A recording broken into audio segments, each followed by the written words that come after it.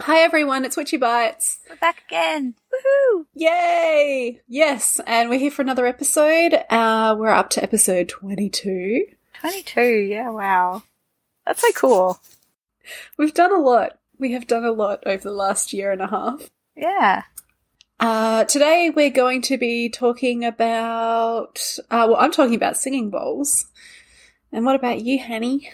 I'm talking a little bit about, what we're actually talking about is like things we're interested in at the moment, things that we're doing. So I took a more doing route, and I'm talking about a course I'm doing, some books I'm reading with like things to do, not just books that I'm reading, different things like that.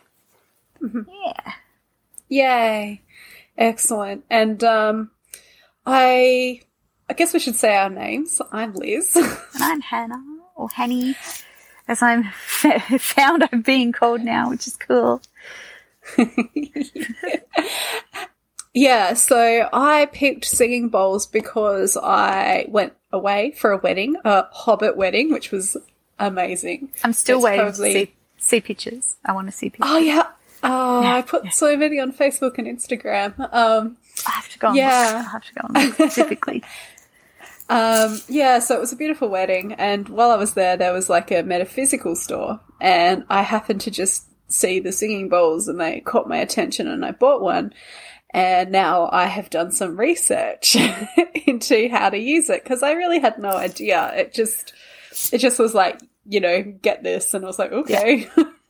Yeah. Awesome. So, now, were you, a few years ago, I was in I think it was like a meditation class, like a face-to-face. This was pre-COVID, and like a year or two before COVID, so a little while ago now. And I think it was in that course at the Page and Cup here in Hobart. Did you go to that? Like, there was a series of like intro course, like, and there was a meditation one, I think. And were you there for that one? Or was that the one you missed? I missed the first one because I got stuck in Burnie. But they did it again, but it was slightly different, you said. So, yeah. Yeah. Because in that class, that intro class, the woman used a singing bowl, and that was my first introduction to it. And I got one a little bit after that. Then I packed it away and couldn't find it until you said you got one. So I found it only like a couple of days ago. So I'm very interested in what you have to say about singing bowls. Because when I got mine out, I also was like, I don't know what to do with it now because it's been packed away for so long. So, inform me. Go for it. Inform you. I'm very excited about the singing bowl section. All right. So I guess I'm going to talk a little bit about the history to start with, the different names and that kind of thing, and then we'll move into the practical side of things. Most of my information is from Wikipedia, woohoo. But I did also go into a few other places, but I found there was a little bit of misinformation. So that's, a lot of misinformation online. A singing bowl is a type of standing bowl, like they're bowl-shaped, and they come in a range of sizes, and they're often played by striking them, or they can also be played by rotating the mallet around them. So I'll see if I can get mine to sing while I'm here. I'm not sure how well I'll do, but let's go. So that's striking. And then this is singing.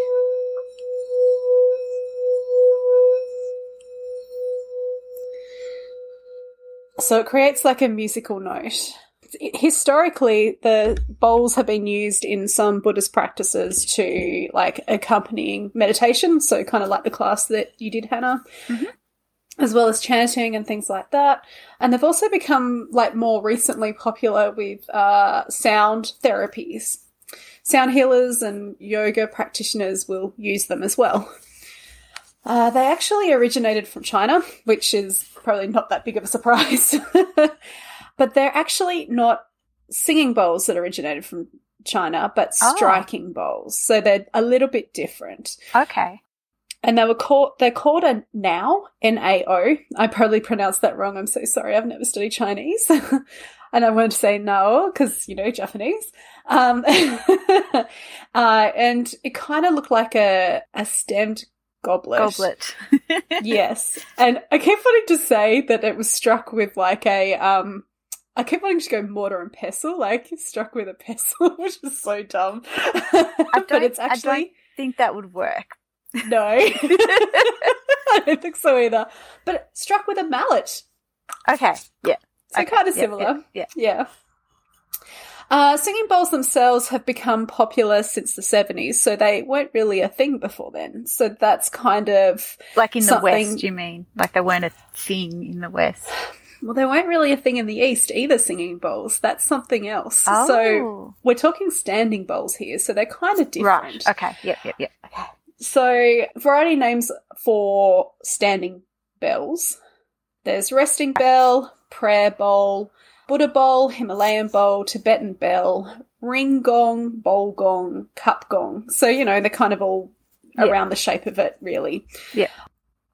The ones that can maintain a musical note, so the one that can do the running around the edge, is what's known as a Tibetan singing bowl. Okay. So are they different from, like, the ones with Chinese origin? Yeah. Okay. Yeah. Okay, so the first references of, like, the kind of gong bell sort of thing is from China. Yep, the one that you actually hit. That's right, yeah.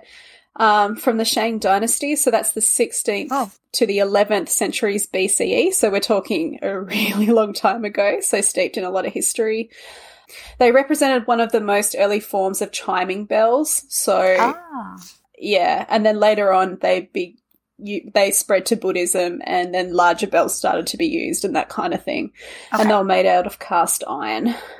This is where the misinformation comes in. So the Tibetan singing bowls, the kind of the bowl that can do the rim, they're actually a more modern invention, and they've been used in music. So the first kind of references to them were in the 70s and was to do with American music. So even though people are buying them from Tibet, they're not actually Tibetan.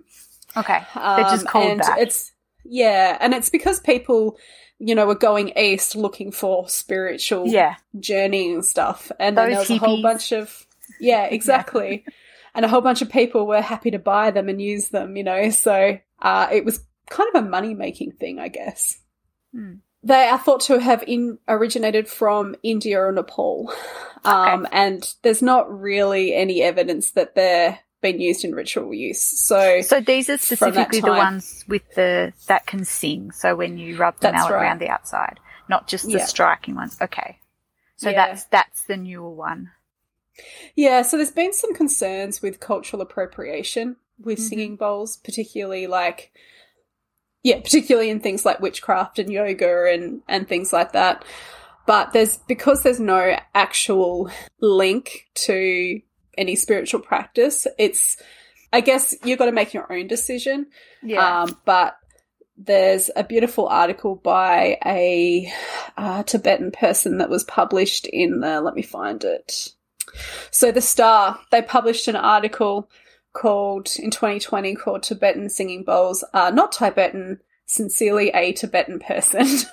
And so it's just sort of talked about the myth and about how this perpetual myth has kind of harmed Tibetan practice in terms of pretending it's part of their spiritual practice and making money and selling them and that kind of thing. Yeah. And that kind of becoming a, participant in the Oriental imagination. Yeah, stuff. That's right. Yeah. This person's opinion, and this is one person's opinion, is that they're not. And, of course, history is showing that they're not. Mm-hmm. You've got to decide what's right for you and how you want to work with it. So, yeah. And also just because it's something newer, if it has no spiritual connection for them, that doesn't mean it can't for other people. That's right. It doesn't mean it's lacking in any way. If it helps you and it's not harming other people, i.e. cultural appropriation, it's a great tool. It's just a tool. Yeah. Exactly. Yeah. Because I think really the sounds that I've heard, people make amazing music that is quite, it can cause you to have a wonderful experience. So I'm a fan. Me too. And I like the way it vibrates through you. And while I was researching this, I was thinking about how it's really no different to a bell. It's just a reversed bell. So if you're taking a singing bowl, but you're then using it with Buddhist practice or with something else and you're not part of that tradition and that kind of thing, then you're not really using it appropriately, even though it's a modern tool.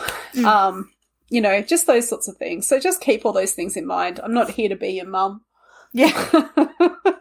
So you got to do what you've got to do what's right for yourself.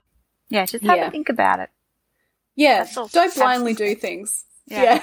Like going in and buying a singing bowl and then finding out later, like, oh, hang on a minute, this could have been a problem. Okay, so music. I just want to talk about them musically first. So they are classified in music as a bell, which is also why it works nicely with other types of bells. And it's because of the way that the vibration works with the open rim. So, so in music, like particularly New Age music, it's used in that place. Okay, and of course you can fill them with water and change the sound and still sing and, make it sing and using that in music as well. So some people will have like multiple bowls and then they will play them all and they'll all have different tones and can make like a sound bath from them and that kind of thing. I have experienced that online, not in person. I think in person would be amazing. But oh my God, yes. Even online, like through a recording is just incredible. There's so many YouTube videos, and just go watch them. They're really, really cool. If anyone listening has gone to like an in-person sound bath, which is probably a lot of people, or knows of one in Tasmania or even Victoria, I'd like to know. I'd like to know this. Me too. I'd love to go. Yeah. Melbourne, I would fly to Melbourne and especially with good flights at the moment. Tell us about it. And also they're used in kabuki theatre as well nowadays. Oh, wow. So in Japan. So that's cool. like they're used for that kind of theatre musical area. Spiritually, they are being seen in the West as a form of alternative medicine, as I said, and that's to do with like vibrational studies. Some people are using them with chakras. Of course, you may not work with chakras because you may see that as appropriation. So,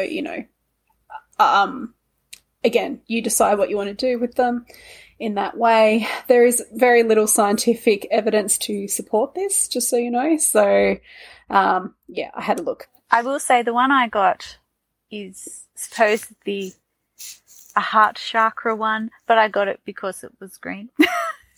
And really? It was so pretty. I was like, I want this green one because the purple one isn't, like the dark purple one isn't there. Oh, it's a heart chakra. I got this green one. That was it. That was your thought process. For me, it was, I sat there and I played all of them, the poor shop owner. And then I just picked one that like resonated with me. So, okay, just to bore you a bit more. No, it's okay. It's good. It's good. They're mostly made with something called bell metal, which is an alloy of copper It's a friend. and tin. It's an ally of friend. It's a friend of tin. That's right. It is. And like it has to be an ally because copper has its own magical properties and so does tin. So think about that when you're using your bowl. Like what's it made of? Yeah. Apparently like the traditional, and I do this, I say traditional. The bunny ears, inverted commas. Yeah. They were made with 7 metals, and they were supposedly associated with different heavenly bodies. And the most common mentioned were gold, silver, mercury. Great for you. Copper. That was sarcasm, by the way. Just in case. Tin and lead. Yeah, because they're the metals with all the planets from the sun to Saturn. Well, it was actually found that the bells made that way don't actually play. So, yeah. So, be aware of that. Maybe a bit of a myth, a bit of a, Yeah. Yeah. Well, it's certainly sounding that way. There's some evidence that, like, in early Chinese history that some of them did have impurities in them and you know, but not 7. Like that, there was not that history there that I could find. Yeah. Yeah. Therapy. So I do want to talk a little bit about the promises of what they will do for you. And I think you'll notice the same thing I noticed, that they seem to resonate with the things that meditation improves. Okay. So I wonder if meditation is more important than the actual sound therapy side of it, but I don't know. Like I said, there's only been like one systematic review done, and they covered four less biased studies. So just keep that in mind. But they're used to promote relaxation, reduce pain, improve sleep, reduce anger, improve blood pressure, improve respiratory rate, reduce depression, and just improve the general well-being. So, you know, a lot of those things go hand in hand with meditation. Yeah. So I don't know. And I also found that in a lot of the scientific literature, they perpetuated the myth, the medical side of it, like when they were talking about the medical health side of it, they were perpetuating the myth that there were these ancient, you know, singing bowls were ancient and not, so the like practice was old and done for centuries. Yeah, so there was some problems, and so again, but they did actually find that it did help, like in these small studies that they found that there were improvements, but again, I do wonder how much of that is the sound therapy and how much of that is meditation. It might be a bit of both. Well, again, like if you play one and it sounds nice, or you listen to some of the music and it's nice for you, go for it. Use it. Yeah, exactly. Exactly. So singing bowls don't have to just be made out of metal. They can also be made out of crystal. That's a more modern... Oh, yes. I think I've seen some. Not in person, online. Yeah. Yeah, so that's something to be aware of, I guess. Like you can get different types and for whatever reason. So, you know. I wonder would they be harder to play? Yeah, well, I watched a few videos with the crystal bowls, and I don't know. Like I didn't gravitate to it as much as I did the metal, but that's just me personally. But I could see how like magically using something that is, you know, made out of crystal could be really, you know, like, Yeah, I could see how it would be beneficial or how you might connect to it more, but I just was practically, I was like, would the material resonate as much with the sound? I don't know. I don't know these things. No, that was purely curiosity.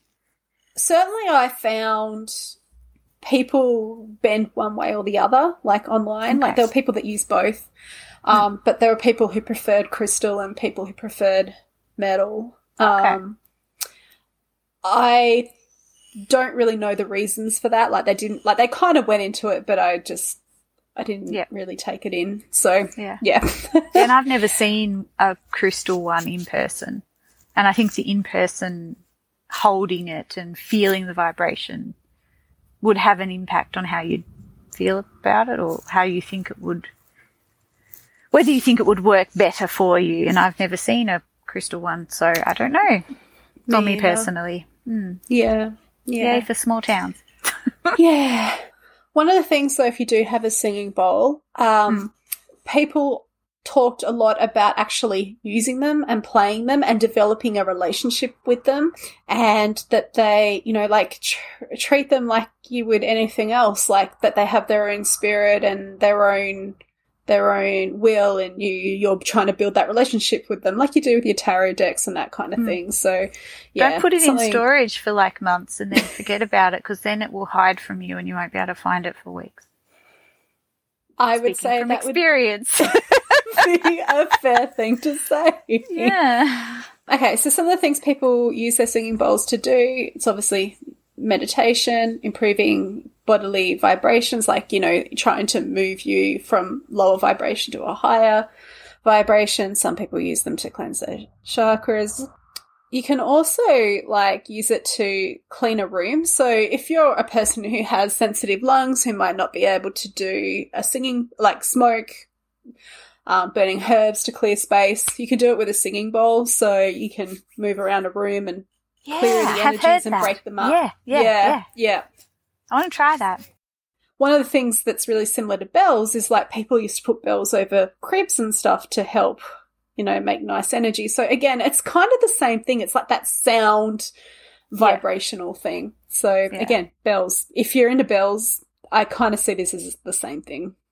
Some people said that you can use it to charge things. So you might like to, someone suggested that you write down like something that you want to manifest, like on a piece of paper, and put it in the bowl and then charge that paper with the bowl's vibrations with the singing. And it still plays the same with something in it? Yeah. So paper. It's not exactly it's not heavy. Big, but you can see how big this rose quartz is. It's about, a third of my palm?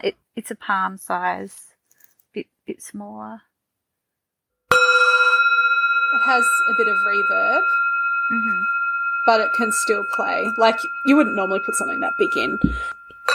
Can you make it sing with it with in there? The crystal on it? Let's give it a go. Let me just get the pillow so it's less on my hand.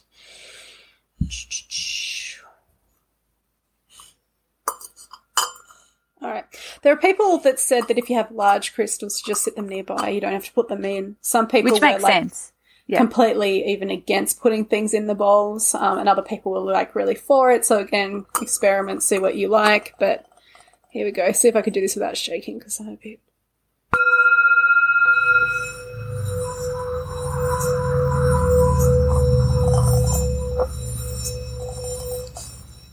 Like it is singing a little bit. But this one might be a bit big. What if I did it that way? Yeah, too much reverb on that one. But I think with practice, and especially with something smaller, it'll be fine. Yeah, well, like any musical instrument, you got to practice. So.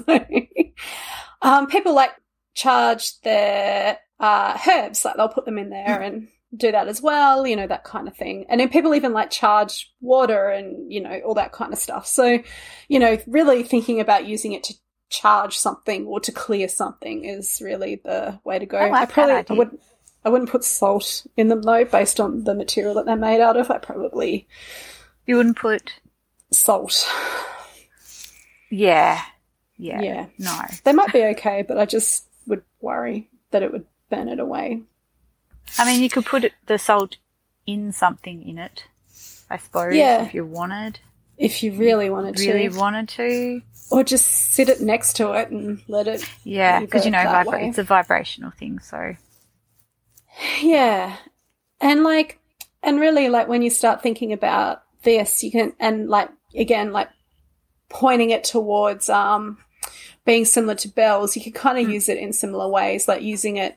Bells were used to summon things. So, be it people, like in the schoolyard, literally, or to mark the end of the day, or, and then even in spiritual practice. Which is also like banishing people. It's the end of the day, I'm ringing the bell. Get out. Get the fuck out of here. Yeah. But, maybe, if your ancestors, I'm just making this up off the top of my head, but if they liked, if they recognize the bell as a sound, as a summoning sound, maybe you can be like, hey, I'm ringing my bell for you to come and say hi, if you're around. True. Yeah.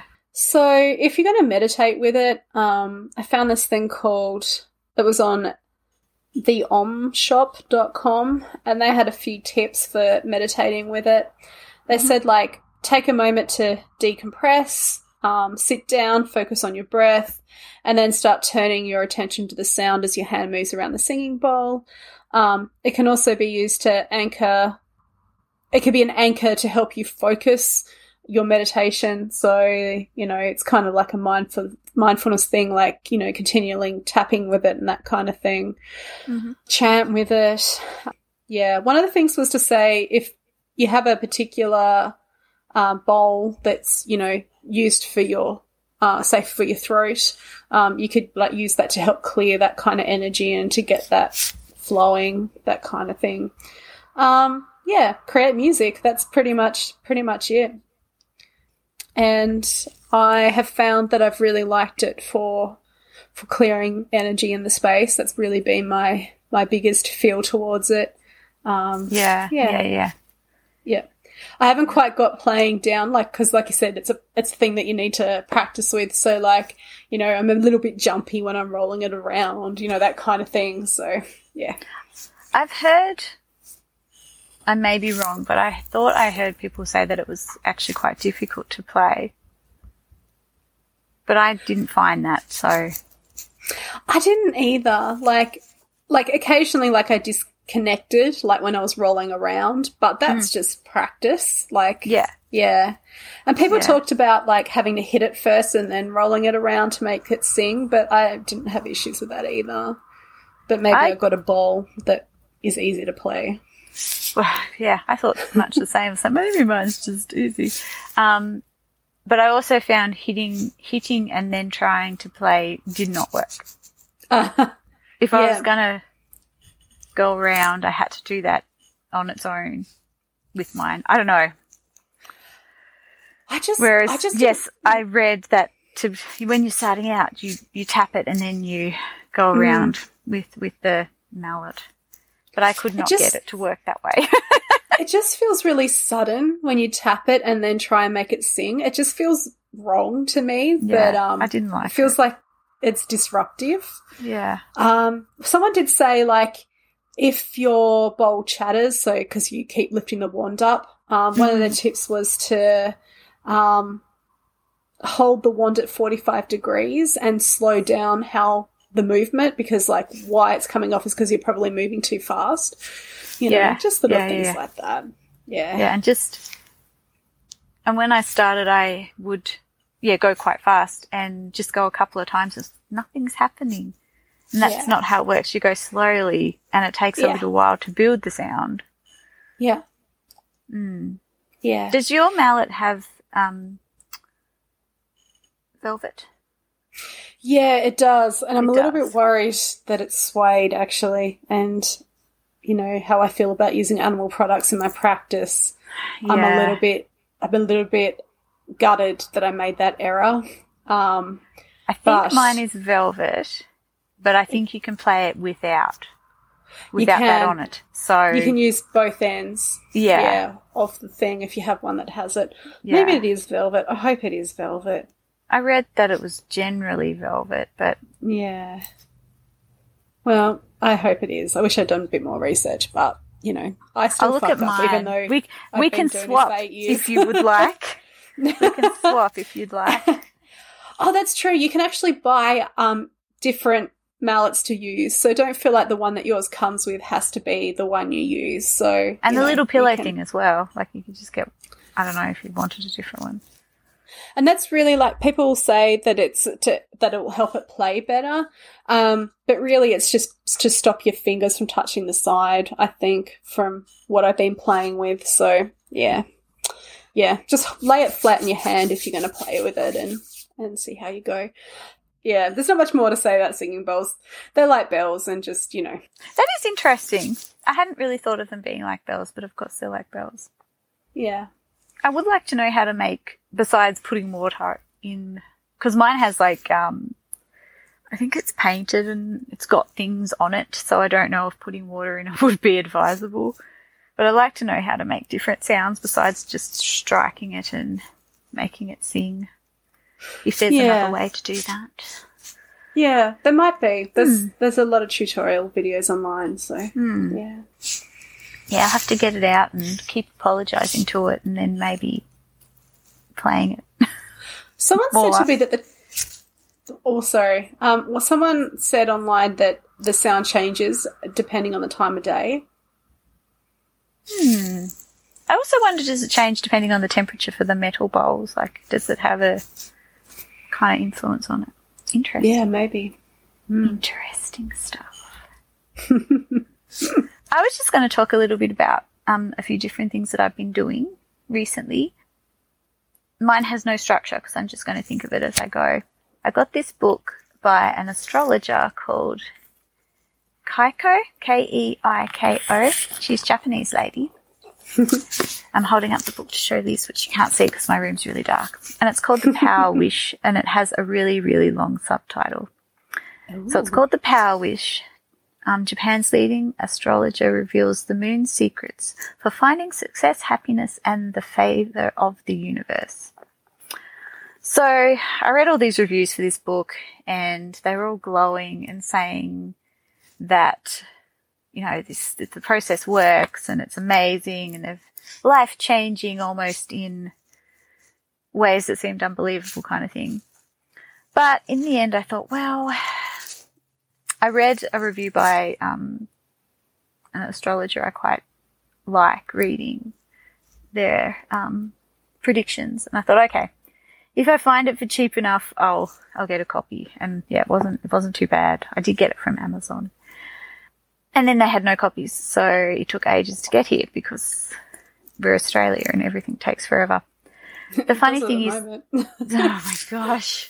The funniest thing to me is that on the front she has an endorsement by Marie Kondo, which I thought was, you don't have anything to do with astrology.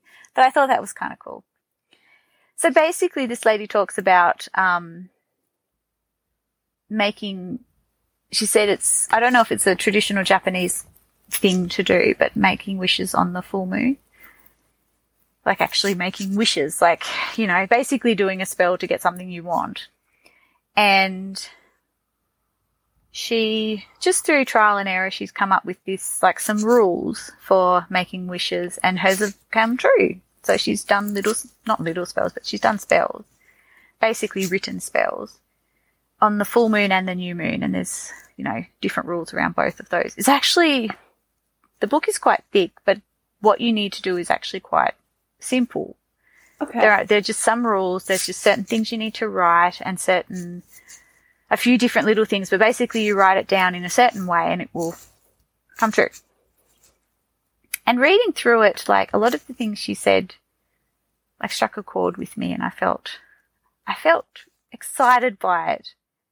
Ooh. But logically I was like, this can't work like that. But I felt really invigorated by it, even though my mind was like, this is silly. Do you know what I mean? Partly because of everything you've been told about witchcraft and experience with witchcraft is completely different to the processes in this book? Or? No. Okay. Actually, the complete opposite. A lot of the things she said made sense because of like correspondences and the way I feel magic works. Sure. But also the claims were so out there, like, you know, this person wanted to meet this guy and she'd be trying for 4 years, like this certain man. The stories are all also very Japanese, which I really liked because it's all translated because she's a Japanese lady. Mm-hmm. And all the Japanese names remain, and I quite like that. And some of the things that people want are really, if you know a little bit about Japanese culture, you go, that's a really Japanese thing for you to wish for. Mm-hmm. And the slightly chauvinistic / not female empowerment at all kind of wishes. Oh, yeah, I remember that. Females in this book were putting forward as things they wanted. Just every now and again, I was like, ooh, that's very Japanese. In a good way and a bad way. Mostly a good way. Cultural differences. Meaning I love this book. But yes, it was a real dissonance in my mind because what she said made sense, but the things that she claimed, how quickly things could happen, I was like, it can't work like that. Yes, so this woman wanted to meet this man, like she knew of him in her work. And so she did the power wish thing, and she'd been they were in a big company and they worked in different sections. So she saw him not particularly regularly, and then suddenly after making her power wishes for, you know, a couple of months on the full moon and the new moon in the different ways that you need to, suddenly he moved into her section and started talking to her like out of the blue. And a few things like that seemed really out there. And I was like, can't work in that way. But the reasons that the woman puts forward for it working fit for me. And there was this internal like excitement of, not even thoughts, but just feelings around it of, I'm going to try this and see if it works. So I've only had it enough to write one wish, and it hasn't come true yet. I won't say what I wished for, but yeah, I've only done one. I'm coming up to my next one soon because that's how long it took to get here. I think I waited a really long time to get this book.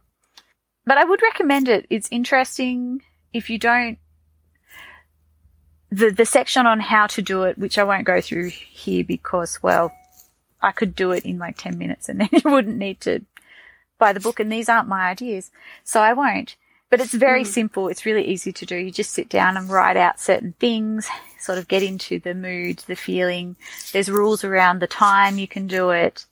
Like the timing for the new moon, it has to be quite exact. And when you make the wishes, write the wishes for the full moon, she suggests having like a special book, a couple of other things. But you basically just sit down at the right time and write the things out in the way that she says, then add in your wish with certain wording. And that's it. That's it. I see what you mean. It's a 15-minute exercise twice a month. Yeah, I see what you mean about that seemingly simple. But just reading about it, I was like, well, who cares if it doesn't? It's like 10 minutes. Just do it anyway and see if it does. Because what have you got to lose? So I'm like, yeah, sure, I'll try it. So yeah, I wrote one wish because that's as long as I've had this book. I'm so tempted now. And it was really quick to read. Like, it's quite thick, as you might be able to see, Liz. I think it's about 300 pages. But most of it it follows astrology as well. So it's like when the moon when there's a full moon or a new moon in Capricorn, you make these kinds of wishes. Compared to when it's in Scorpio, you make these other kinds of wishes. So you've got to sort of know your astrology, but you can look that up. So, you know, the full moon in Taurus, you'll make certain wishes around like money or your house or something like that. Ooh, and that makes it more powerful. Right now. Yeah. Well, it'll be the new moon in Taurus really soon, so maybe that's why I'm thinking about it. So there's certain words and associations. So a lot of the book is each star sign. So each sun sign, each sign. And it goes through the associations and like, you know, make these wishes, word them like this for, you know, when the moon is in Cancer or whatever. So the basics of it are like, you know, I think I read it in a couple of hours, if that. And then I left the section about each sign and I'll read that as it comes up. That makes sense. It took no time. Yeah. There's a bit of it that's referencey. Yeah, okay. So at the beginning it lays out the process and there's the couple of sentences you have to write at the beginning of each type of wish or power wish. And then there's wording and like power words that you should use and a few different rules. But yeah, it's I think I spent half an hour when I actually did it and I'm still waiting. But yeah, it was not very long ago. Yeah, but yeah, it's just such a simple process when you've figured out kind of what associated with which star sign, what you're going to put down in your wish. It's interesting, isn't it? Like, wishcraft is such a... Yeah. I love it. And I love that it's something simple that you can do without... Like, you have to be prepared, obviously, because, you know, the moons come around on certain days. You've just got to think about it and get your timing right. Because she writes down the wording you've got to use. So just sort of look through the book, look at the little section and go, these few sentences, I want this, put it down here, write it like this, add in these extra words, end it in the certain way you have to, and it's done. It's like such a spell. Yeah. Yeah. But it's quite a simple one, and she talks a lot about, how powerful words are and your intention behind them, but really the written word is important and to think about how you word things and almost as much as your intention, I'd say, for this power wish method. So yeah, I'd get the book and read it. She's got a website as well. Liz, if you want to read it, you can loan my copy if you would like. Thank you. I would love to. So is it keikopowerwish.com? I think so. Keiko. Yeah. That's her.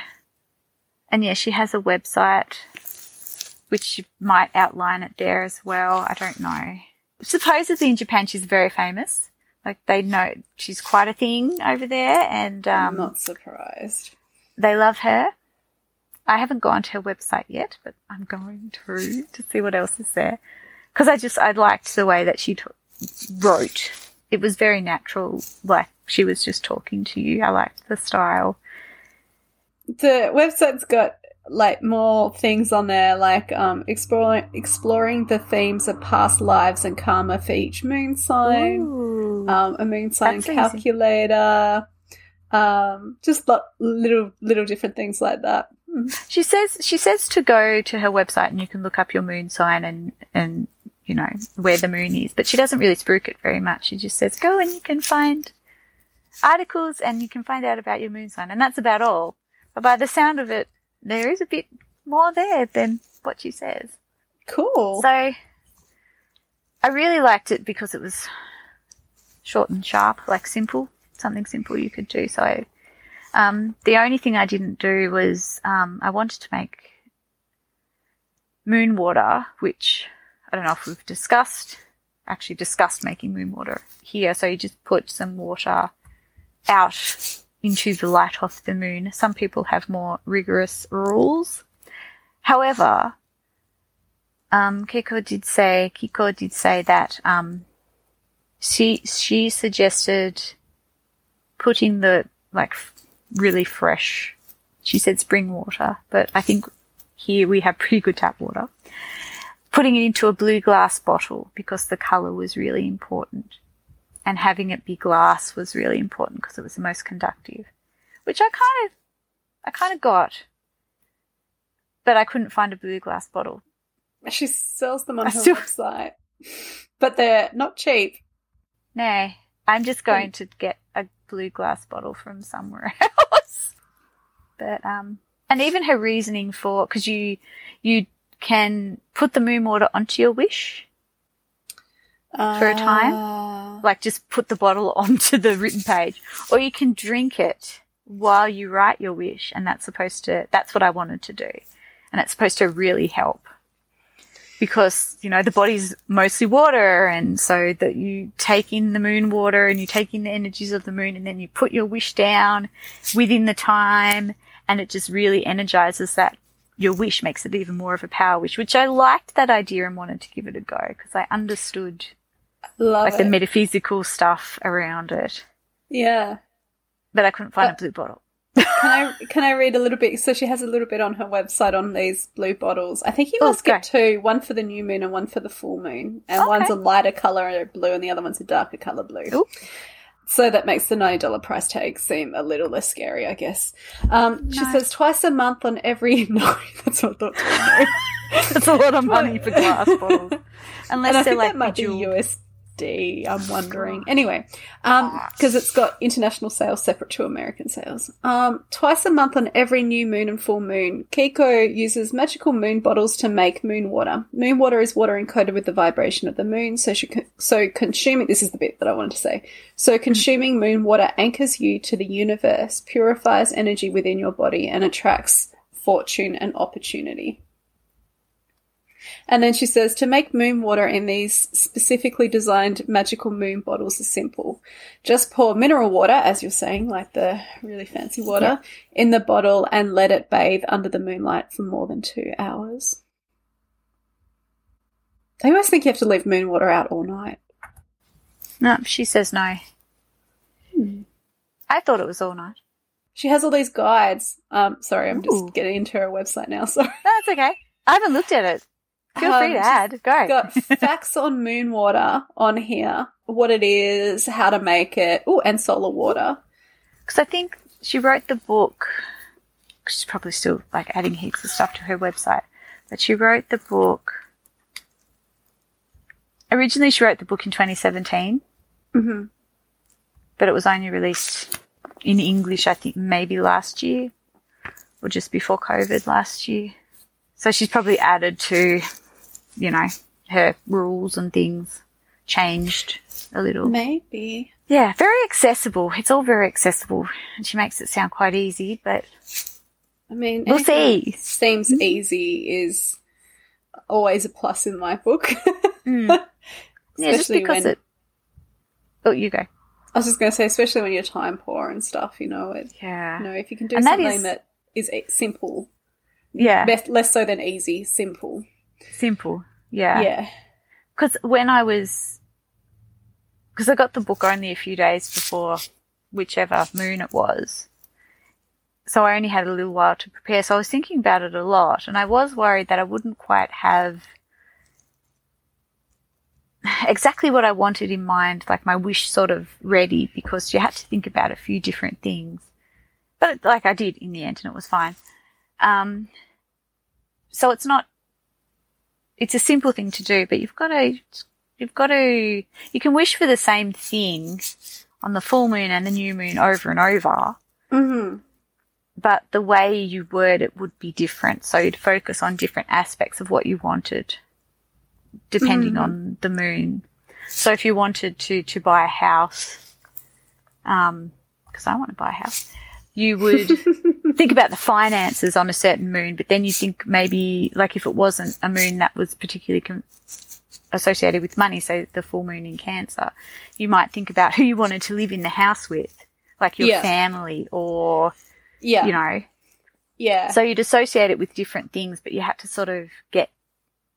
figure that out.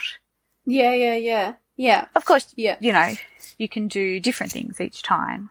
Yeah. She also said, you know, I made one wish, but you could make as many wishes as you wanted. If you wanted to write 10 different things out, you could. You don't just have to put it all into one. I kind of love that because different things can be achieved.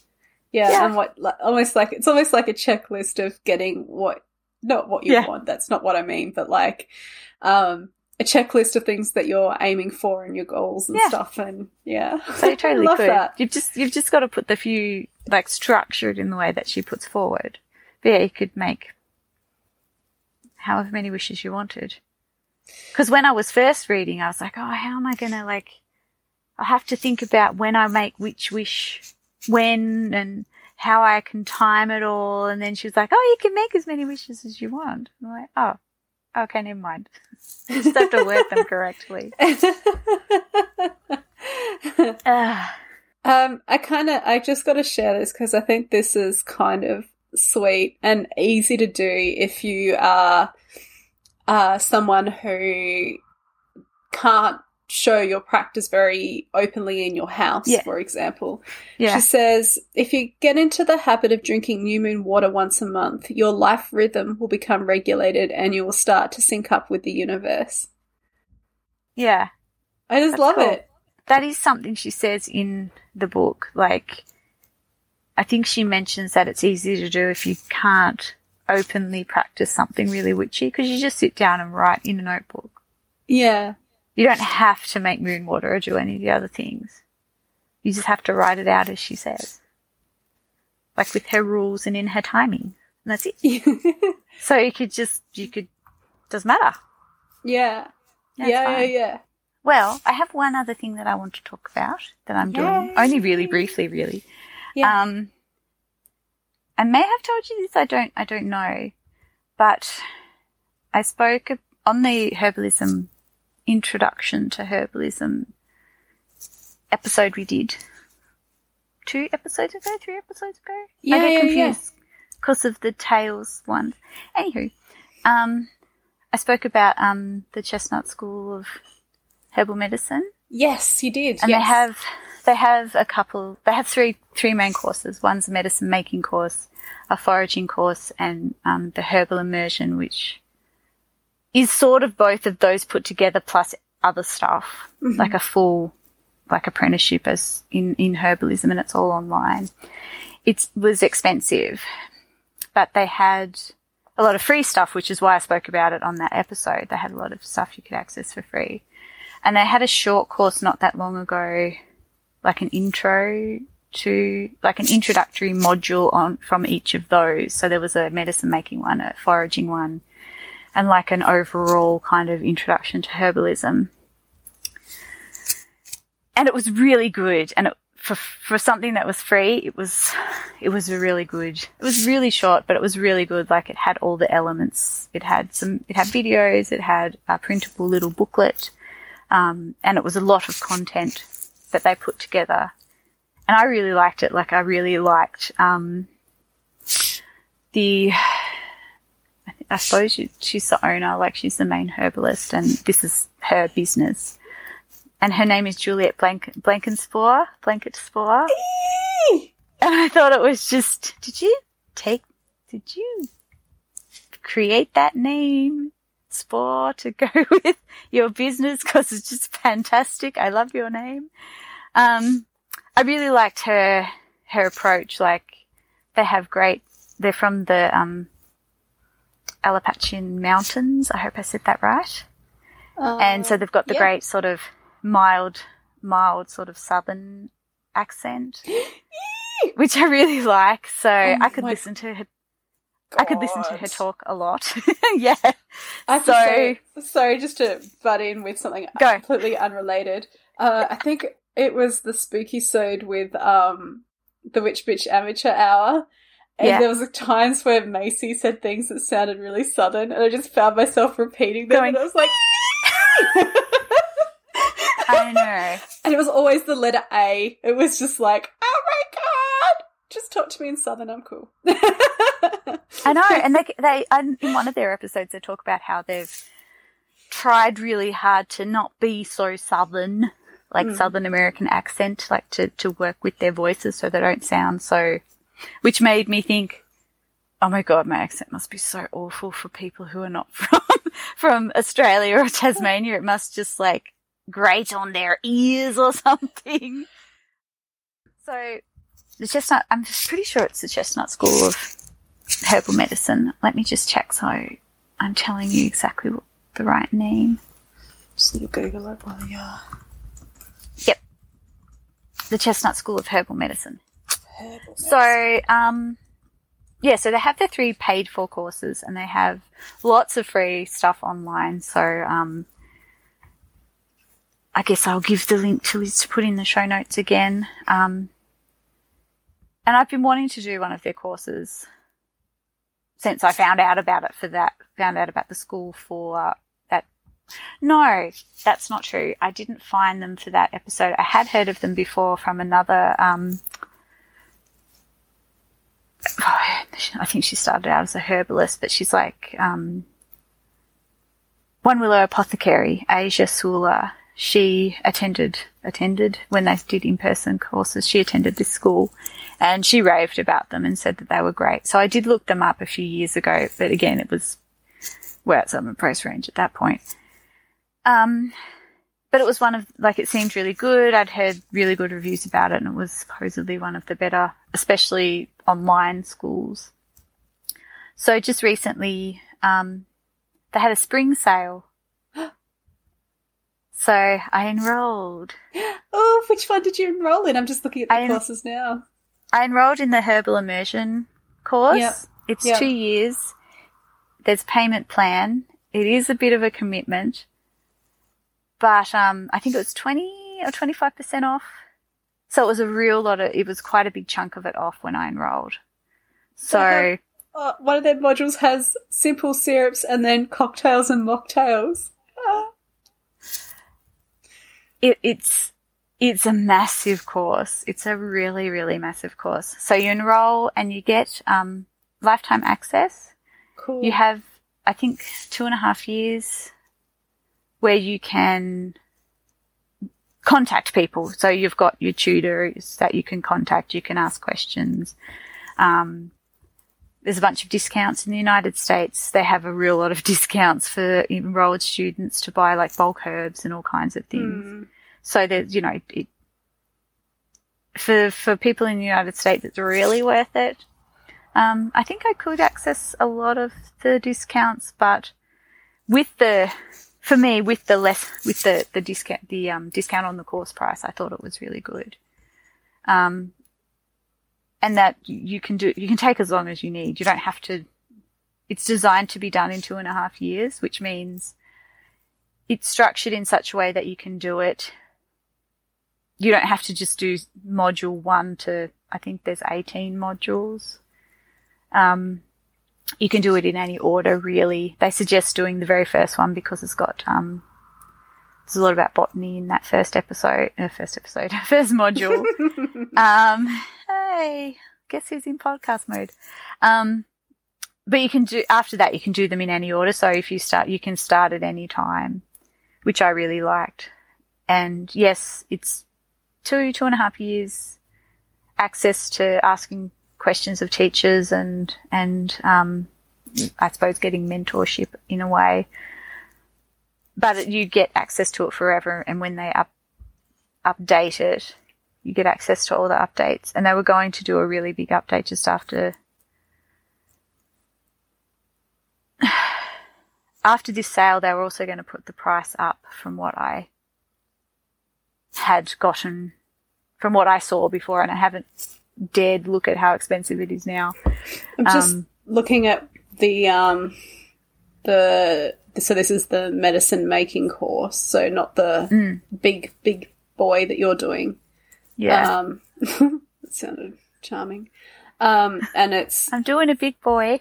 Doing a big boy. It's a really long course. But yeah, the medicine making course, the price is quite reasonable, and you can, I don't know if they have a payment. Oh no, they do. I think they have a payment plan for that one. $109 per month, 6 monthly payments. And if you pay it up front, the medicine making one's $400? $599. They put the price up a lot since I looked at it, since I enrolled. Yeah, a lot, because I think when I looked at it was just under 4 full price.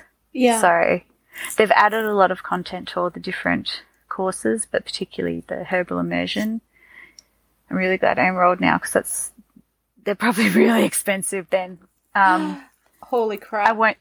I won't say how much I paid for I don't want to scare anybody, because it's a commitment, like it is a 2.5-year course. But I'm really excited about it. I'm really, really excited. I've been doing a few different things with herbalism, and it's kept coming up in my life. Well, even before I did the episode that we had. I mean, it looks really detailed. So, like, looking there's at all so the much lessons content and stuff, it's really cool modules. Well, there's about 18 modules, and I think between like 15 and 20 lessons in each one. It's a huge amount of content. And there's videos, there's a manual that's like 1,500 pages long, about 1,500 pages long to go with it, plus a medicine making add-on manual. The price I paid, I thought was worth it. I mean, if I made more money, I would, the price it is, I would think is worth it, but if that's out of reach for a lot of people, I would think, especially now. There are payment plans, so if it's something that interests you, but the free content they have is really, really good, which also sold me, because I was like, well, I can afford this at this discounted price, and if that means I can make more free content as well, I think that's really good, because they do their free content, like their blog is really good, and they have lots of guides and things that you can just download freely, and they have a newsletter with quite good content in it as well. That's all free. Yeah. And they run like the little introductory course every now and again, the 3 lessons that are free, and there's a lot of content in that, and really good, like, quality content. This lady, Julia, has been a herbalist for quite a long time. And they say an herbalist, which I love, with their great accents. And the music is that they have over the course, they've gotten from a local artist in the area. And, I love that. Yeah. And it's all really like bluesy, rootsy, folk kind of, which I really like as well. Appellation, did you say? Yeah, the Appalachian Mountains, Yeah. I think they're in the southern Appalachian Mountains. I'm not That's what it I'm says. not 100%. Yeah, I just found it. Yeah.